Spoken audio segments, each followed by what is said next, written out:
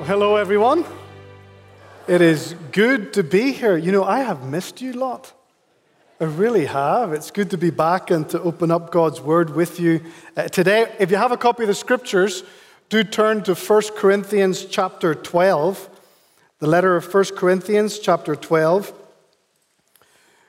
It's an extremely practical book that we're in. It's messy, but very, very helpful. And so it's a delight to be able to help you with this chapter today. As you turn there, let me tell you about two little brothers, two little boys that I think their interaction kind of captures what we're dealing with in this book. They were pretending to be superheroes. And as things go when you're immature and young, that sort of I'm better than you and I'm stronger than you and I'm faster than you starts with a little bit of harmless fun and then becomes squabbling and fighting and then ends up in some full-blown argument. Now, I know that because I have three brothers and I have three sons. And so I'm well experienced in this, but this is fictional. This isn't the story of my life. But eventually one said to the other, you know what, I'm Superman. Deal with that. And the other brother thought for a while and he said, right, there's only one way of upping that. It's by going patriotic. I'm Captain America. You deal with that. That left Superman in a little bit of a confused state and he didn't know what to do. So he thought, okay, there's only one way to up that. I'm going to go biblical. So he says to his brother, you know what? I'm Moses and you're my assistant brother, Aaron. Well, Mom usually turned a blind eye to this because ignorance is bliss often in these situations. But not always. There comes a point when these things have to be corrected because little boys grow up to be men and she wants them to go into the world and stand for Christ on their own 2 feet. And so one morning she was cooking pancakes just before they went to church. And they were squabbling about who was going to get to pick the first pancake. And he was going to pick the biggest pancake. And she was desperately trying to make sure they were all the same size. But she had enough and she just blurted out to them, if Jesus were here, you know what he'd say if he were you? Jesus would say, Mom, let my brother go first. That's a good parental speech right there. And she thought it was working because they were silent and the Spirit was perhaps convicting them. And after a little moment, the older brother turned, grabbed the biggest pancake that he could see, put it on his plate, and said to his brother, hey, buddy, thanks for being Jesus to me today. Oh, it's good, and that's an interesting morning breakfast before church. But that captures the Corinthian church. That captures what we're dealing with here. The heart of the problem. There are brothers and sisters in Christ too. They're family. But they're immature. And they're self-centered. And they're self-focused. And they bring into the family of God an attitude of, I am better than you. I am superior than you. And so I get and I grab and I put me first, not you first. And that's destructive. And it was a mess in the church then. We've been dealing with that in this Undivided series. But it's a mess in many churches today. And I know because I travel around a lot of churches. It's still alive and well that I am more important than you attitude. And it's not on. And it's not acceptable. The family amongst humanity that is supposed to be a salt to the earth, a light to the world, that's supposed to make God look good and attractive to the world, and the way we interact ends up just blending in with the rest of society. Just another group, it's just that they happen to meet on a Sunday morning. Well, Paul, like Mom, is not going to have it anymore with the Corinthian brothers and sisters. Ignorance is not bliss when it's that problematic. And so he's going to deal with these issues, and we've been dealing with many of them in this letter. He writes them a letter, but that letter is the word of God to us today. It's not just an old letter. It's the Word of God in the hands of the Holy Spirit to mature every family of God away from some of the tendencies that we so gravitate toward. Well, in chapter 12, Paul's dealing with the matter of how a local church can function as a healthy church. How a local church can function in society as a healthy church. How can we make sure that we don't compete and we don't try and one-up one another, particularly in the arena of spiritual gifts, and also activate spiritual gifts appropriately in a way that honors God and edifies the community and makes our light shine and makes us be salt to the earth. So let's go and work our way through chapter 12. There is a lot there. There's a lot there, and a more focused study would perhaps allow us to go into some of the details. My goal today is just to help you understand the main flow of what Paul wants the Corinthian church and through them us to understand. So let's start in the first few verses where we see a problem. The problem in this chapter is with spiritual gifts, but it's not the gifts that are the problem, it's the believers. It's our ignorance. It's Christian ignorance. And that word, ignorance, sounds a little bit harsh, but it's not my word, it's Paul's. It's Paul's word. Look at verse 1. Now concerning spiritual gifts, brothers, I do not want you to be uninformed. Now the ESV there sort of softens a little bit. The word is ignorant. I don't want you to be ignorant. I don't want you to be lacking in knowledge. I don't want you to be lacking in understanding of truth, because that lack of an understanding of truth in this arena is creating all sorts of problems. It seems that they were using these spiritual gifts as a way of ranking one another's worth. Sort of like a metric of spiritual maturity and spiritual progress. And they weren't using it as God intended the spiritual gifts to be used, and that's ignorant. That's not on, and Paul wants to correct it. These gifts are supernatural abilities. They're not natural abilities. They're supernatural abilities. They're God-endowed gifts to believers, and every single believer is gifted by God, according to the Scriptures. Every one of you who's a follower of the Lord Jesus Christ is gifted by God. This is more than natural talents.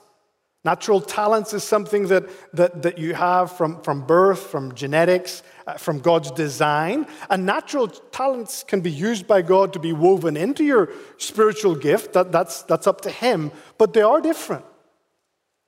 You receive natural talents at birth. You receive a spiritual gift at your new birth, at your conversion, when you came to Christ.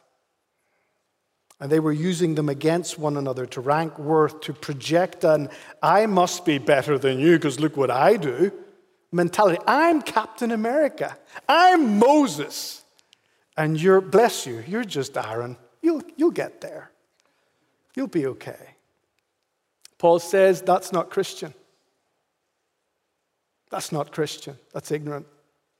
The word that is used there for do not remain uninformed or do not remain in your ignorance is what we call a present infinitive. And I know that might go in one ear and go out the other ear, and that's fine, but it means this: do not remain in ignorance. Do not continue in the ignorance that you're so clearly in, is what Paul is saying to these believers. Now, why would they be in such ongoing ignorance? They're in Christ.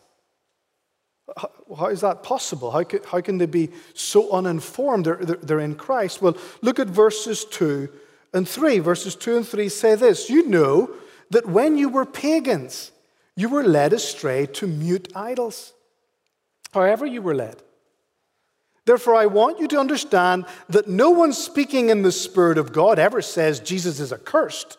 And no one can say Jesus is Lord except in the Holy Spirit. Now, there's a lot there also, but what I want you to understand is that Paul is saying Jesus is Lord of your life. I know that. The Holy Spirit did a work in your life. He saved you. And so you can actually proclaim that Jesus Christ is Yahweh. Jesus Christ is God, and He's God on my life. But it seems to me that you've dragged some of your past pagan life into your present Christian life. And that's ignorant. It seems that you're operating in Christian worship just like you used to operate in the parade that led to the worship of false gods in the temples that you once worshipped at. You've brought it in here, and it's easy to do, right? How culture thinks and what culture wants and how culture worships its falsehoods is all over the place, and we live in culture, and it's easy to bring that into family life, Christian worship, if we're not careful. If we're not careful, culture molds how you think and how you act and how you behave and what you want. And there's no other word for it than that is ignorant. That's not acceptable. So Paul is saying that we can't remain so culturally indoctrinated in the way we behave around one another. That's what he's saying. Ignorant inside of Christ is easy to do, and it's dangerous to do. In fact, ignorance becomes the soil, the fertile soil that Satan can plant seeds in and just wreak havoc. And he's doing it in society. And he wants to do it in here, but he can't get in here except through you. So don't be ignorant, is what Paul is saying to our brothers and sisters.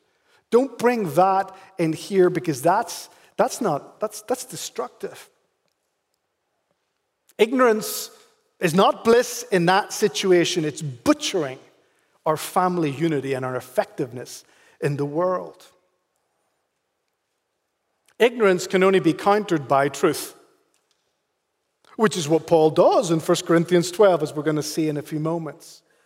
Sitting under the Word of God is the only thing that can combat, in the hands of the Holy Spirit, ignorance of truth. And yet we resist the Word of God. I resist the Word of God when it doesn't suit. It's in us. It's in me. Not too long ago, I was taking the kids to school one morning.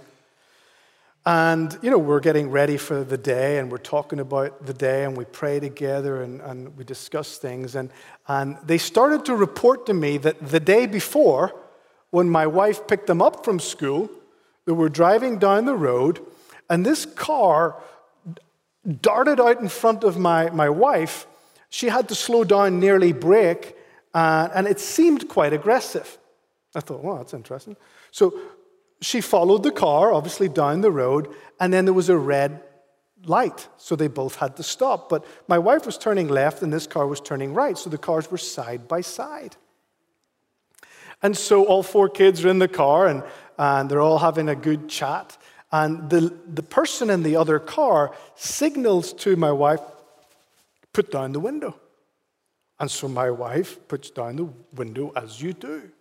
And then this lady began to just berate my wife. Just go mad at her. You this, you that, you this, you that. And you people who go to that school think you own this neighborhood. And boom, just went after her. And my kids were all like, whoa, what's just happened here? And I thought, well, that's interesting. That wasn't good. And I thought, well, I'm taking them to school the next morning, so let's talk about that. Let's talk about what we should do. What would the Word of God say about us responding to that? Silence. Nothing. They had nothing to offer. So I said, okay, what would Jesus do? Let me give you a multiple choice quiz between mean lady meets mom. And let them think about it and decide. Option number 1 is this. Sorry. I'm so sorry. I'm sorry. Option number 2 was to smile and then to just put the window back up. Option number 3 was to smile and say, oh, yo no hablo inglés. And put the window back up. Oh, you like 3, eh? Option number 4 was to say, oh, I am so sorry. I didn't realize that you were the undercover neighborhood cop. And put the window back up. Now, as you can imagine, my kids had a good laugh deciding which one to go with, and they unanimously did pick one which will remain private. But, but there is a right answer. There is a right answer according to the Word of God. Proverbs 15:1 says, a gentle answer turns away wrath. See, just because culture acts like that, and behaves like that, and believes like that, and wants to project that onto everybody else, doesn't mean we Christians do that. They don't dictate our conversations. They don't dictate our belief systems. They don't dictate how we worship. That's ignorant. And only the Word of God and being rooted in the Word of God can filter that. So the problem that we have here with spiritual gifts in that church and in many churches causing havoc is not the gifts, it's believers' ignorance concerning the truth of what God has said about the gifts. And that's not on. And so the rest of the chapter, Paul corrects that. Paul wants to fill in the gaps for them. And that's what I want to spend some time with you now in this morning. The solution to the spiritual gifts problem. The solution to the spiritual gifts problem in chapter 12, I think, is twofold. Very intricately connected. Now, but this isn't the end of the matter. There is a chapter 13 and there is a chapter 14, and all of it is dealing with the same problem in that church. But let's just start with the two that are in chapter 12. And the first solution, I've already mentioned it to you. I grab it from verse 1, and it's this: don't remain ignorant. Don't remain ignorant. How do you not remain ignorant? Well, let's read the rest of the chapter. There's 4 things that Paul passes on our way so that we don't remain ignorant in that state, that continuous state of ignorance as it relates to this issue. The first thing he says is don't remain ignorant about the source of the gifts. The source of the gifts. Knowing where supernatural abilities like that come from will reduce ignorance and its follow-up companion, arrogance. The source of the gifts is very important. Look at verses 4 to 6. Now, there are a variety of gifts, but it's the same Spirit. And there are varieties of service, but the same Lord. And there are varieties of activities, but it is the same God who empowers them all in everyone. The emphasis in those few verses is not in the variety. It's on the same. Same Spirit, same Lord, same God, same Godhead. The entire Godhead is involved in this blessing his people with spiritual abilities so that they can minister to the world. The gifts are sourced in God. Look down at verse 11 where Paul brings this back in, and he does so again in verse 18. In verse 11 he says, all these, that is the gifts, the services, the activities, are empowered by one and the same Spirit, who apportions to each one individually as he wills. As he wills. Now, what you also pick up there is that everyone gets at least one gift. And don't miss that. And don't dismiss that. Don't think that you're the only one that God left out. You're not. God has gifted you. Don't dismiss that. But he's gifted you as he chooses, as he wills. Look at verse 18 on down in chapter 12. But as it is, God arranged the members in the body, each one of them, as he chose. As he chose. Paul is very, very clear here that true spiritual gifts come from God. They're his sovereign choice to grant to his people. And if he chooses, and if he apportions, and if he distributes, and if they don't originate in me, and if they don't originate in you, and you don't get to pick what you want, then no credit goes to me, and no credit goes to you. We can't use that to measure one another up against the other. And it removes envy, and it removes grabbing, and it removes one-upmanship, a sense of superiority. And to believe otherwise is to make ignorant statements about God.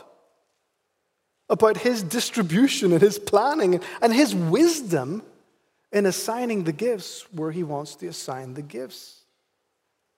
So don't remain ignorant about the source of the gifts. They come from God. They're rooted in his sovereign choice.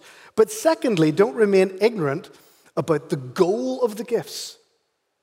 They're clearly in ignorance as to the goal of the gifts.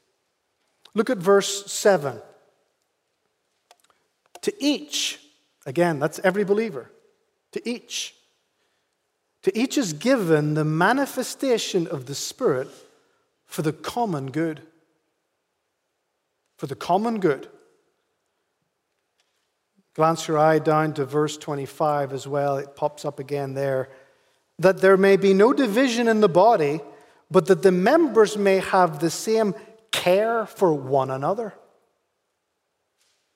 There's no doubt in Paul's mind that the goal of the gifts is that they not be for you. God has gifted you, but it's not for you. Whatever it is he decides to give you, it's not for you, it's for us. It's for the people around you. It's for the community of faith that you're doing life with. Paul is directing all merit for any gift away from the individual to God, and all use of any gift away from personal consumption to others. There's just no doubt about that. If it's not in the service of us, if it's not in the service of others, it's not a spiritual gift. It's to be used for the common good, for the health of this local church body. So don't remain ignorant about the source of the gifts and the goal in granting the gifts by God, but thirdly, the range, the wide range of gifts that are available. There are many, and they are so varied by God's design. If you look at verses 8 to 10, Paul develops that. You'll see very clearly that there are many ways of serving others in God's strength for the common good by God's choice. Look at it, verse 8. For to one is given through the Spirit the utterance of wisdom, and to another the utterance of knowledge, according to the same Spirit. To another faith by the same Spirit. To another gifts of healing by the one Spirit. To another the working of miracles. To another prophecy. To another the ability to distinguish between spirits. To another various kinds of tongues. And to another the interpretation of the tongues. All these are empowered by one and the same Spirit, who apportions to each one individually as he wills. A whole range of gifts there. Paul's just rapid fire blasting the Corinthians with a whole list that's available. Now, he picks this back up in verse 28. He goes back to it, and he mentions some of the same ones again. He says in verse 28, and God has appointed in the church first apostles, second prophets, third teachers, and that's important. Paul makes an intentional use of what we call the ordinal numbers. First, second, third. He makes an intentional move there this time around, and then he moves away from it. We'll talk about that in a second. But look at it. First apostles, second prophets, third teachers, then miracles, then gifts of healing, helping, administrating, various kinds of tongues. And then he asks a series of rhetorical questions, and you know in reading it the answer is no. Are all apostles? No. Are all prophets? No. Are all teachers? Do all work miracles? Do all possess gifts of healing? Do all speak in tongues? Do all interpret? The answer is no, no, no, no. There's a wide range of gifts, and God has gifted every believer, but every believer doesn't have every gift, or should grab for anybody else's gift if they believe that God chooses sovereignly. Friends, this is not an exhaustive list that Paul presents here in 1 Corinthians. It's not comprehensive. Romans 12 also has a list. Paul wrote Romans. Ephesians 4 also has a list. Paul wrote Ephesians. They're all different. There's massive overlap, but they're not like for like. 1 Peter 4 mentions some gifts, and obviously Peter wrote 1 Peter. We don't have a comprehensive list. It's clear that God can add and take away as He chooses. They're His. They're His. Of course He can. And He knows what each local body needs, and therefore assigns it in light of that. Here's the thing. Here's one of the things I want you to understand. There are many more gifts for a church than can be manifested in a Sunday morning corporate gathering for worship like this. Only a few pop up in this environment. Most gifts don't pop up in this environment, but whoever said that church is only an event once a week on a Sunday morning? Church is 24/7. God has distributed a variety of gifts so that they're manifested across the week and across the church. Most aren't public. Sadly, most gifts that He has assigned lie dormant. They lie dormant. The Corinthians were ignorant and so were abusing the gifts, but it's no secret that the Western church is ignorant of the gifts and either fight about it or ignore them. Just leave them dormant, because we've bought into this mentality that gifts are that which somebody up front has when we're gathered in a corporate session, but they're not. And this community and this metroplex and this state and this country and the world needs every believer active in the gifts that God has entrusted to them. We've become what's often called as a spectator church generation in the West. That's sad. We're consumers. So that Sunday morning church is an event, just like Friday night, Saturday night movies is an event. I go there, I watch, I leave. Go on Sunday, I watch, I leave. Now, I'm not thinking of any particular person here, so please don't shoot the messenger here.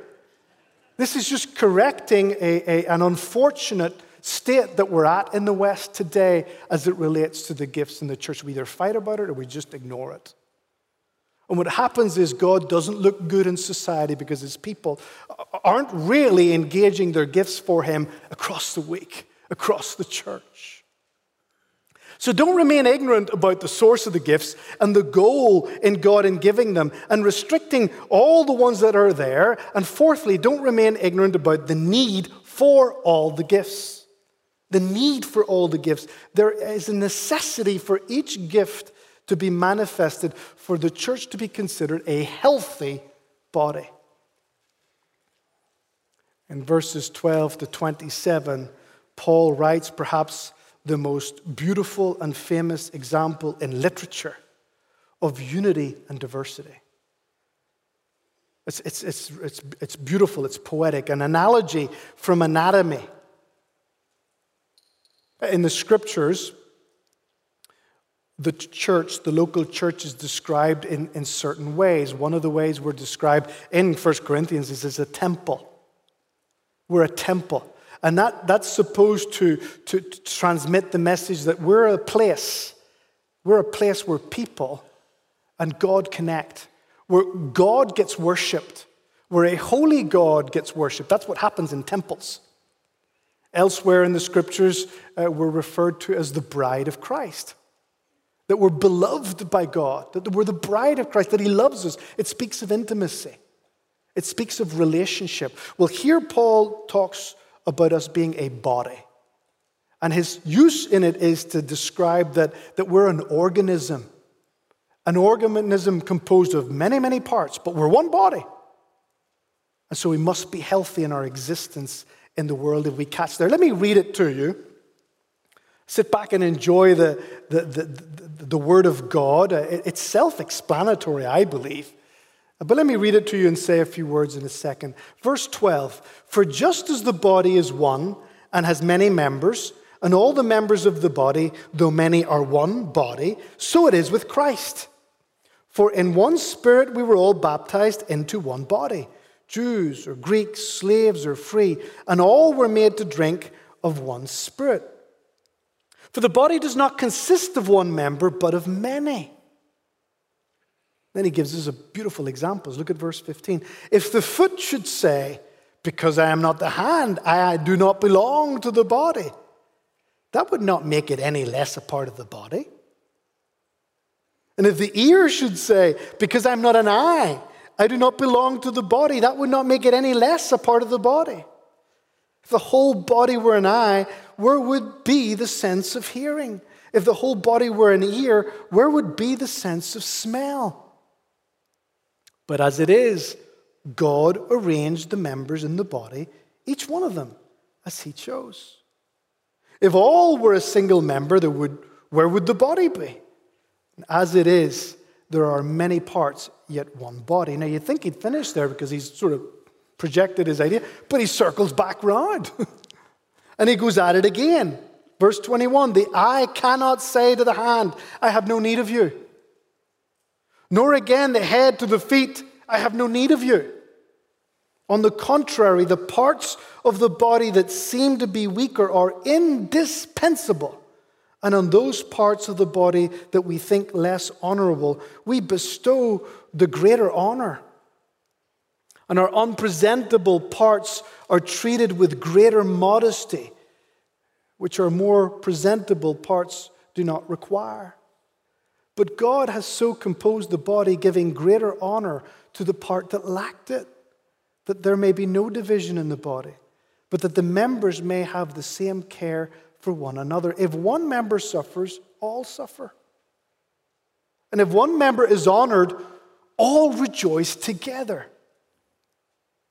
Verse 27, now you are the body of Christ, and individually members of it. There's a lot there, but it's quite simple. The body is made up of many parts, but each part belongs. Each part belongs. And the body is very, very, very diverse. Look around you. But each one is essential. We need every member. And no body part could ever boast to another body part, I'm more a part of this body than you are. That's ignorant. We, plural, are one, singular. One body, one unit, one church. And we need each other actively contributing your God-given gift for health. If fingers don't work, hands can't do much. If eyes don't see, how do we get around? We need each other. We need to appreciate what each other brings to the table. I think I've never heard a better way of understanding this than a story I heard a while ago about a master organist. You know organs, right? Yes, you don't see them around that often anymore, so I just got to make sure. Organs work off of wind and air moving through pipes, as they are very skillfully and masterfully played by a master organist. Well, this master organist had put on a performance that was just so incredible that he was receiving a lot of praise and a lot of adulation. Well, back then, you didn't have electrical motors, etc., to be able to push the air through the pipes at the right speed and continually so that the sound would be produced. And what you had was someone just off from the organ, behind a little curtain, working the bellows. Hard work, all night, pumping air into those pipes. Well, this master composer or organist was receiving lots of praise at the end of this wonderful evening concert. And a little boy who'd been working the bellows all night popped his little head out from behind the curtain and said to him, "We did it. We did it. We did it tonight, sir. Didn't we do well?" And the composer went, "We? We? There's no we in this. Off you go." Well, a few months later, there was another concert, and the organist was doing a fantastic job, but he came to a section that was sort of the climax, And he noticed that the sound wasn't working too well, and the airflow into the pipes wasn't quite there. And it was decreasing, and this was going to be public humiliation for him, because it would look like he just couldn't play the organ. He was panicking, and he was sweating, and he was trying to signal and kick behind the curtain to give me more air, I need more air. And the same little boy's head popped through the curtain, and he said this, "Shall it now be we? Shall it now be we?" I love it. We need organists, but organists can't play without the hard work of the little boy pumping air through the bellows into those pipes. It's a we. It's a we. Solution number one to resolving the problem of gifts causing havoc in that church, in any church, is to not remain ignorant about these issues. They're sourced in God. They're for the common good. There's a whole wide range of gifts available to us by His choice. And ultimately, we need every single one of them active, working for health. It's for health. Now, there's a second solution that's offered, and don't worry, I'm wrapping up, and it's just half a phrase in the last verse of verse 31, where Paul says this, earnestly desire the higher gifts. But earnestly desire the higher gifts. The word there, higher, is the greater gifts, the weightier gifts. What's that all about? The second solution is to continue to desire the greater gifts. Continue to desire. But that seems to go against everything that you've just said, Paul. Don't desire to grab one. Just sit back and wait till God gives you one. What's going on here? Well, here's what's happening. As a church, they are ignorantly desiring those gifts that make them think that they look more spiritual. The stuff that they've dragged in from their past experiences, from the culture around them. But that ignorance can only be evaporated or addressed or filled in and resolved through truth. Through the Word of God. I made that point earlier. Through the teaching of God's Word. Understanding the mind of God. You cannot combat ignorance unless you fight it with truth, as revealed by God. In verse 28, we read it earlier, you don't have to go there if you don't want. Remember I made a big deal about Paul when he repeats the gifts? He went ordinal, first apostles, second prophets, third teachers. And then he just went back to the then. What was he going on there? That's the immediate reference, in my opinion, to what Paul is saying now in verse 31, a few verses later. But eagerly desire the greater gifts. You want to talk about the greater gifts? For them, it was some of the more frenzy-filled ones. Let me talk to you about the greater gifts that we really need in every congregation. It's leadership and teaching of God's Word, teaching truth. See, every other gift can operate and help the health of the body in some location. But the greater gifts are the ones that affect the entire body. They're greater not in the fact that they're better. They're greater in the scope of influence that they have. We must desire as a fellowship here, and any Christian fellowship must desire that God would manifest the gifts in that community of good leadership, of godly leadership, and of the teaching and the instruction of the Word of God. If we don't, we just drag in here what we picked up out there, and it's never corrected. And that ignorance isn't bliss, that creates chaos. Our time is gone. That's a lot. It's just the tip of the iceberg in chapter 12. There's a lot there, and I encourage you to study it for yourselves at home. How does a local church function as a healthy body? Well, number one, you don't remain in ignorance. You don't remain in ignorance on spiritual matters. God has given you a gift, and He will empower you to use it for us. So step up to complement the rest of us, not to compete. And secondly, of course, we must continually desire